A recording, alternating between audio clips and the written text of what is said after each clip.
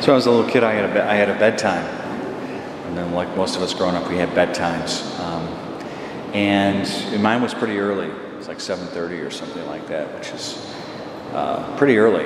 And I didn't like it. And so there would be times when I just didn't want to go to bed. I wanted to stay up, and my parents, my older brothers and sisters were having a good time, and I just didn't want to go to bed. And so I'd make a big fuss over it. And finally they'd get me upstairs into bed and tuck me in, say my prayers with me, and then as soon as they left to go back downstairs, I would jump out of bed and I would go down to the end of the hallway, and we had a staircase that went up and kind of curved a little bit or turned a corner, and I would sit on the steps right at that corner and listen, because I didn't want to go to bed. So if I can't be down there with them, I'll sit up here and I'll just hang out. Well, I would always get caught, and then they'd send me back to bed, and I'd start sobbing, and I'd cry, and just this heart-wrenching sadness and sorrow and weeping and wailing and gnashing of teeth that I would engage in, trying to win them over, and so I would just sob and cry there in bed, and guess what my parents would do? Nothing. They wouldn't do a thing. They completely ignored me. They let me cry. And you know what would happen then? Eventually, I'd cry myself to sleep. I would just be so exhausted that I would just fall asleep. And that didn't last very long, that crying stuff, because eventually you just realize that that's not going to do any good. I'm going to fall asleep anyway, so I might as well just fall asleep and just save the whole step. And that's what I did. So they wouldn't do anything. And I kind of laughed when I was reading this gospel, because that's what Jesus is doing. Right? See, Jesus is coming out of Jerusalem. Right before this passage, he's coming out of Jerusalem, the city on a hill, the city of light, mercy, hope. Jesus comes out of the light, and here's this woman who's coming out of Canaan. Now, Canaan is a terrible place. Canaan is where all the pagans live. It's where these terrible religions are. It's awful stuff. This is where she is. She lives in the midst of all these pagan idols. So Jesus is coming out of the light. Here's this woman coming out of this darkness. Think of it in terms like this. For those of you who've seen Lord of the Rings, Mordor. Right? We all know what Mordor is. This terrible place with Sauron and the Great Eye and all these orcs, and just an awful place. That's Canaan. Right, so Canaan is Mordor. So here she's coming out of Mordor, and here's Jesus coming out of Jerusalem and out of the Shire, and they're coming, and they have this destiny to meet. This collision course, this collision of love is about to take place. But what's her attitude? Her attitude is she's crying. She's been in this darkness, and her daughter is sick, and she doesn't know what to do, and nothing seems to help, and she's frustrated, and she just wants somebody to make this thing go away. She's crying. And even the disciples say, she's crying after us, make her go away. And what is Jesus' response? Nothing. He doesn't do a thing. He ignores her, doesn't say a word. He's going to let her cry it out till she's finally exhausted and gives up. This is his strategy of love. And so she's crying out, and she's crying after them, and he doesn't say a word. And finally, he says, I was only sent to the lost sheep of the house of Israel, in response to his disciples. But what is this woman? Finally, she gives up, and so she came and did him homage. What does that mean? And she got down on her knees and prostrated herself in front of him in silence, and just acknowledged him as God, adored him, worshipped him. She had nothing left to say, nothing left to do. No more tears. She was spent. It was over.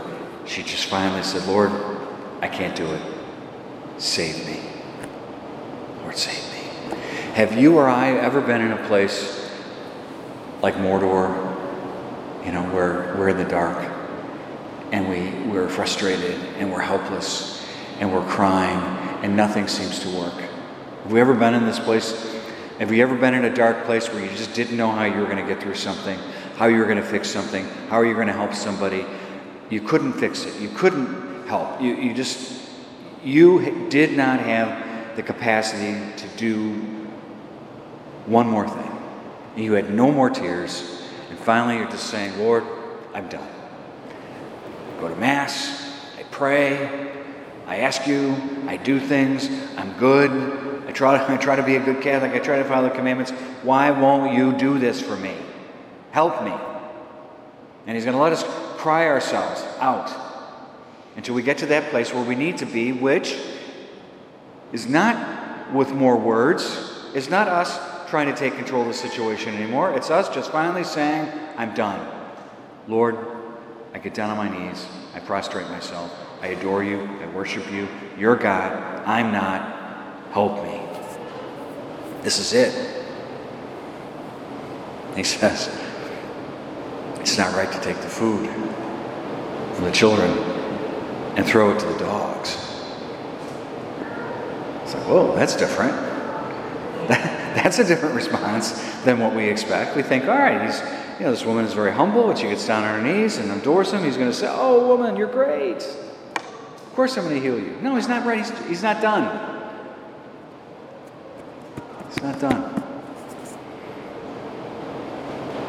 So he's the bridegroom, and he's playing hard to get. And so the woman then, this is great, says, Lord, even the dogs get the scraps that fall from the table. Now, the word there that's being used isn't like dogs in a general sense, but it's specific to like small dogs or puppy. Who could turn down a little golden retriever puppy begging, right? Wouldn't you just say, of course, I'll feed you from the table.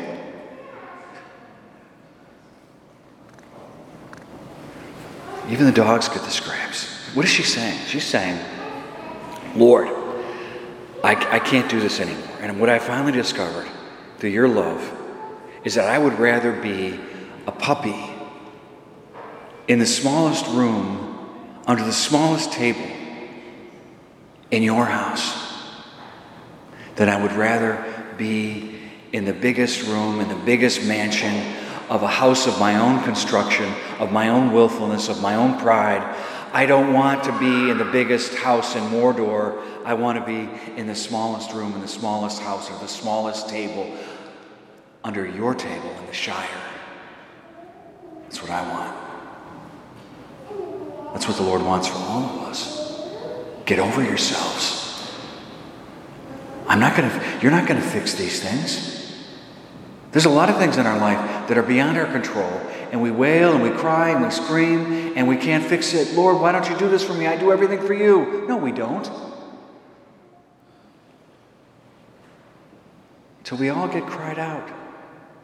And then finally, he's going to draw us into this mystery of healing, merciful love, which is going to heal her heart, heal her daughter's illness. It's going to heal us. What does he say?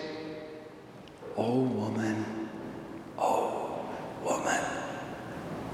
Oh. What is that? That's not even a word. Oh.